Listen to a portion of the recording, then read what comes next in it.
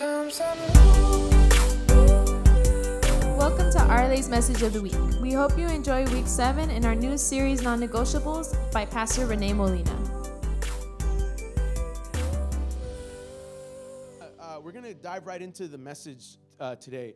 And I'm really, really excited. We've been covering a series called Non-Negotiables. And this is going to be our 7th week of 10. So we're almost there. If you've been like, can we get something new? We're almost there. But we've been covering this series called Non-Negotiables. And it's kind of a series, in other words, called Foundations, in a sense. It's a foundations. It's our foundations. And week 1, we could put it on the screen. Week 1, we were recapping, just to recap, week 1 was we spoke about our belief and trust in God. We spoke about how that is like a fundamental cornerstone for this church. I don't know if you know, but I've read atheist books, and it's crazy. Most of what they believe, we love atheists, even if they believe differently, but most of the beliefs of atheists is out of emotion, because they wanted God to do something and He didn't do it. And a lot of atheists, they don't believe in God because of emotion, out of anger, out of hurt. And so we were talking about who God is. It was awesome. And then week 2, we spoke about the Trinity, about how that affects our lives. If you missed that message, it was really, really good. You can look at it, check it out on the podcast. We spoke about how the Trinity has to become a model for how we do life. 3 different people in one harmony. We need to apply that in our everyday life. Then we spoke about who is Jesus, then the kingdom message, then women are equals, and then how sin hurts our entire lives was last week. And today, we're going to be talking about the church's calling. And if you're here, if you're kind of new to what we're building here, I want to tell you that we just don't talk about vague ideas. We talk about ideas and things, biblical ideas that transform our everyday. And so I don't want you to think that this is like just this thing that we stay up in the sky and in the clouds. No. Everything we talk about here has effects for our everyday life. And so today, I am super excited for today, which is the church's calling. And so with that being said, let's dive right in. God, we thank you for everything that you're doing around us. We thank you for the obvious, and we thank you for the secretive things you're doing in our lives. God, thank you for the things we notice and even the things we don't notice. Thank you for doing that, God. And we ask that you may speak to us today, God. For those that couldn't come to today's gathering because of school, work, laziness, or they're in a season of just they want to do their own thing, God, we just ask that you may show them your love and your kindness. And God, we thank you for everything. And please, God, let the Dodgers win the World Series. In your name we pray. Amen. Man, the Dodgers are on fire. Can I get an amen, Dodger fans? Wow. Okay. So that's my cue. So today, I want to talk about how the church, the people all over the world that follow Jesus is key to God restoring the world. Is key to God restoring the world. And I want to tell you something. Instead of asking where is God, we should be asking where is the church? Because God is always ready. God is always willing. But He has sent ambassadors, He has sent representatives to do His work, to do His representation, to do what He does. And so instead of asking, where is God? We should be asking, where is the church? Someone once said that the streets are a report card of the church. And if the streets are broken, it's not their fault per se. It's the fault of the church, because the church is supposed to be used to restore the world. And so I want to kind of pose that question to you. It's not where is God, it's where is the church? And I do want to just share with you that I know there's been abuses in churches. I know there's been abuses. Did you know that the Bible is aware that there are people that try to build churches out of abuse? and abuse the name of God and abuse the name of Jesus. I don't know if you heard most recently, there's this church, and it's called La Luz del Mundo. And they just, like, it's on LA Times, like the main leader of, like, it's almost like a cult, just got, I have it here, he's in prison for human trafficking, for rape, and child pornography. Yeah. And he is like the big leader of that church, and he's, I think it's like a $50 million bail. It's crazy. In the name of God, in the name of Jesus. There's so much abuse out there. I've heard churches in LA that it's sad. It's painful to hear what goes through these. There's people that they've come now to our church. They've said, Renee, I used to go to a church and I would go there all the time, and that was my church. And then all of a sudden, I hear that that church no longer exists and that the pastor moved to somewhere somehow after picking up a fundraiser. Wow. I've heard other churches where they go up to people and they literally tell the people, like the pastor goes up and says, hey, my wife likes your bag. Can you give it to her? And people actually do it. Can you believe it? He would go up to men and be like, hey, I like your truck. Can you give it to me? I'm not making this up. Like, seriously, there are churches that are abusing people. There are churches that you don't run to, you run away from.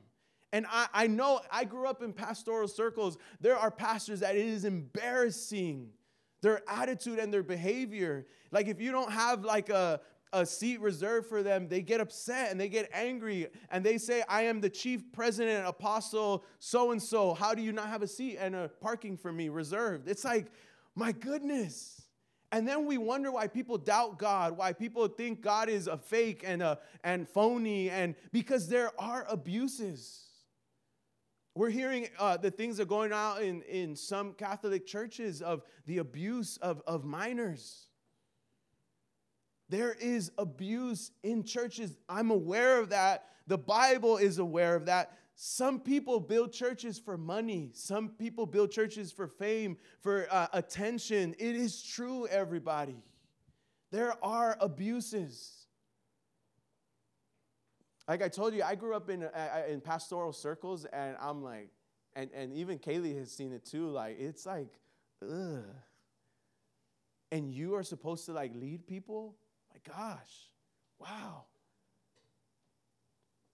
But what I want to tell you is that only because some are false or corrupt, that doesn't mean all of them are like that. Some are genuine. Some are truly there for love, for people. How many have done that with different races? Oh, this race, they're known for this. Oh, that race, they're known for that. And sometimes people say, and I can say this because my parents are Guatemalan, Salvadorian. Some people say, oh, Salvadorians, they're all like this, or Guatemalans, they're all like that. They're always late. You know what I mean? Like, and it's like, only because one of them is like that doesn't mean that all of them are like that. You follow me? Only because that one burger and that one spot was bad doesn't mean their whole menu is bad. Can I get an amen? That's a powerful word right there. That's very powerful. Does that make sense, though? So many of the times when we hate generalizing other races, we also generalize churches. And we also say all churches are a fraud, all churches are corrupt, all churches are full of abuse, et cetera, et cetera. Can I tell you that's not true? Some churches are actually there, believe it or not for the money, not for the attention, but to actually restore people's lives. And so with that being said, I did want to address the abuse that there are in churches. But now what I want to talk to you about is what the church is called to do. And so if you have a Bible, can you go to Matthew chapter 5? Matthew chapter 5. As you're looking for it, I want to tell you this. If the leaders of a church, if the people, the most influential leaders of a church have shown you love, they've shown you kindness, they've shown you respect, stay at that church, even though the people at the church, some may be special. Because how many know churches are imperfect? But if the leaders have shown you kindness, have shown you love, they've shown you that they actually care, then stick to that church. Stick to that church. So Matthew 5, in the most important, some people call this message from Matthew 5 to 7, the constitution, in a sense, of the church and of living for God. Matthew 5:13. I want to talk about the two natures of the church, and I am so excited for this. No more bad news, okay? Good news. Matthew 5, verse 13. Jesus says to these people, these poor, unknown people that are following him, he says, you are the salt of the earth. Say with me, salt. And then he says, but if the salt loses its saltiness, how can it be made salty again? It is no longer good for anything except to be thrown out and trampled underfoot. And then Jesus is telling these people again, he says, you are the light of the world. Say with me, I am light. Say with me, I am salt. Say with me, I am salty. Jesus says, you are the light of the world. A town built on a hill cannot be hidden. Neither do people light a lamp and put it under a bowl. Instead, they put it on a stand and it gives light to everyone in the house. In the same way, let your light shine before other people, that they may see your good deeds and glorify your Father in heaven. Tell the person next to you, you're salt and light. Exactly. I want to focus, number one, on salt.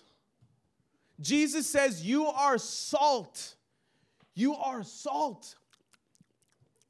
You're salt. Did you know that in Jesus' time, in the first century, some people would say there are two essential things in life, salt and sunshine. Salt was one of the most essential things in ancient times. Salt was one of the most important things. Did you know that salt is, I don't know if you know this, but the reason why you love Chipotle so much is because they put a lot of salt in it. That's why their chips are so good. There's so much lemonly salt in there, right? Also, some people say there is nothing more useful. In ancient times, someone said there is nothing more useful than salt and sunshine. Salt is one of the basic necessities of the world. That's what people would say about salt. And salt has two roles. Salt, number one, in ancient times, it was used to preserve food. Nowadays, we have refrigerators, right? We have freezers that sometimes we leave things there and we didn't even know they're still there, right? We're like, oh, snap, that thing's been in there for ages. Because that's where it's used to preserve our food, right? Fridge. But back in the day, they didn't have refrigerators. You know what they had? They had salt.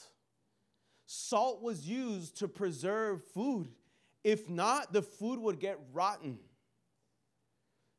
Salt was used to keep the food's taste in the to preserve the taste, to keep it fresh, and so it doesn't rot. What does that mean? That means when Jesus says you are the salt, that means you're called to go to places to preserve them so they don't rot. You're called to be refrigerators of people. You're called to preserve people. You're called to make sure people don't rot. You're called to make sure their marriages don't rot. You are salt. Does that make sense? Your family members that are going through crazy things, you're called to preserve them. You're called to take care of their health and take care of their well-being. You guys follow me? You're called to preserve people. At your job, if you have authority, you're called to preserve that place, that company. You're salt. High five the person next to you and tell them you're salt. Exactly. Churches are supposed to function like salt factories. The thing is that there's churches that are too salty. They all just stay around church people. It's like, no, the point is to go into places that are rotting and that are getting bad, and you're called to go preserve it. You're called to keep it fresh. Whatever place you work at, I don't know what, maybe you might work at Target or Walmart, I don't know, but you're called to keep that place fresh. If you work at a dealership, you're called to keep that place fresh and prevent it from rotting. That's the thing that Jesus called us to do. Some of us, I'm not going to point out who, because I'm not thinking of anyone, but some of us, we actually add to the stink and the stench and the rot of places. And Jesus is like, no, you're not called to do that. You're called to add freshness to the places you go to. Do you add freshness to your family, to your home? I hope so. I hope that when people in your family, when they see you coming, they're like, oh, here comes my fridge. Here comes my preservator. Oh, they're going to bring something good to me. They're going to keep me fresh. Do you freshen people up? Or do you make them more drained and hate life more? God has called us to be salt. Churches are supposed to make their communities and their cities better. One of my mentors, one of my professors, he said, if a church leaves a neighborhood and the neighborhood never noticed, they were never a church. How are we making our environments better? How are we making our businesses better? Does that make sense? I love it because salt was used to keep the taste of food. That's the second thing salt was made to do. It was made to season. Ooh, yeah, to add that taste. What do you do when something needs some more flavor? You know what I mean? The salt bay, just add that salt to add flavor to it. That's what you are. That's what Jesus is calling us to do. You're called to add flavor to your environment. Can I get an amen? Am I the only one excited for this? Come on, everybody. I need you guys with me on this. You're called to add flavor to your environments, to your neighborhoods. You're called to add a flavor to Chick-fil-A, to your business, to Target, to wherever you go, your household, your daycare, your school, the law enforcement. You're called to add flavor to wherever you go. You're called to season it. You're called to make the party better. Now, I'm not saying you're called to be the life of the parties, make you the center of attention. No, but what I'm saying is that you got add some flavor, add a little goodness to that party. Our founder and our amazing number one leader, senior leader, Jesus, he made wine. He turned water into wine in a party so the party could keep going. It's in the Bible. The party was going, and there was no more wine. And Jesus was like, I know how to add salt to this party. Give me those barrels. His mom told him, hey, go make some. They need some wine. We know you can add flavor to the party. And Jesus was like, all right, bring them to me. And Jesus did his thing, and he turned water into wine. He made the party even better. When you go to places, are you like Debbie the Downer? Are you the person that drains the life of the party?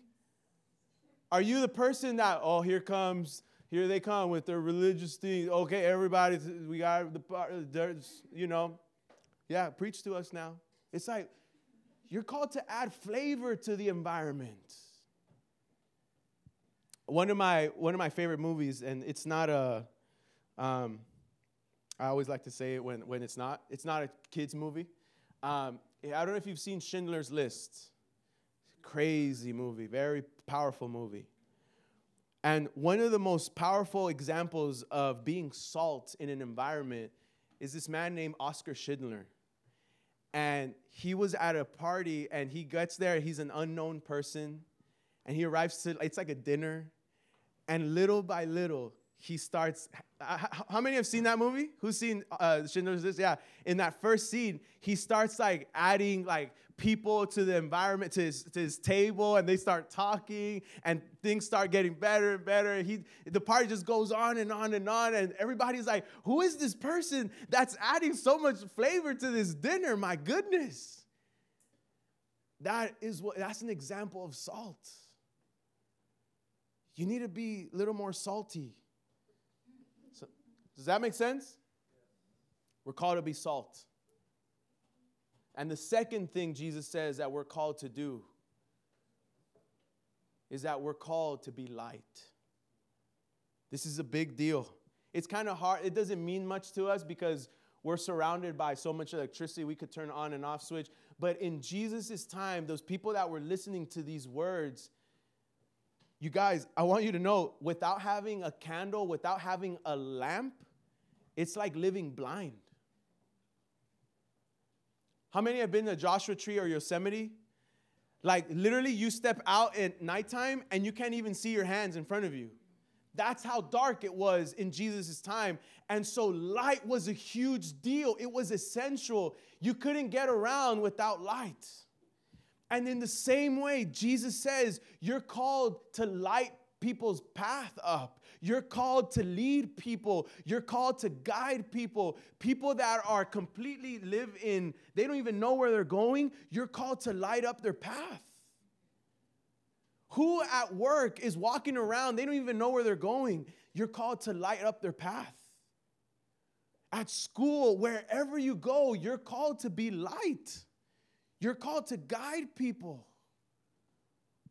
I remember when we were in Yosemite, that was a crazy experience.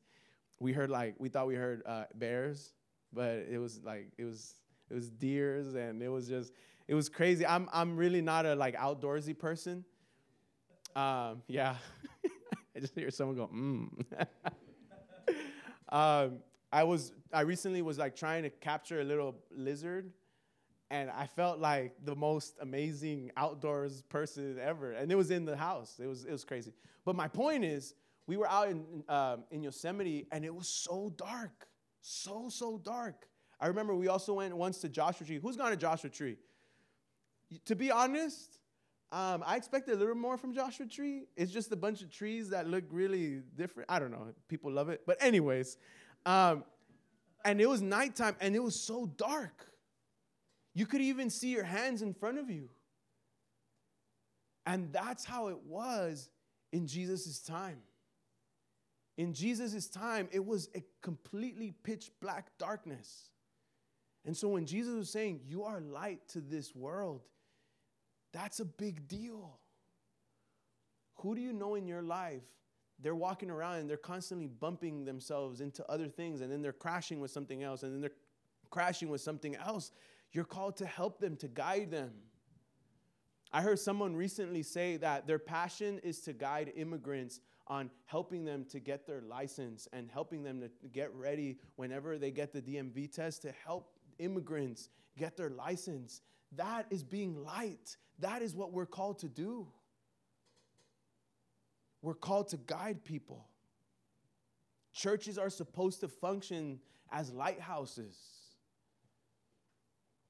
One of my dreams, and I haven't shared this publicly, one of my dreams is for this church to be the number one employer in the city. One of my dreams is for this church to be the number one employers of the city, and so people could notice what we're doing for the city.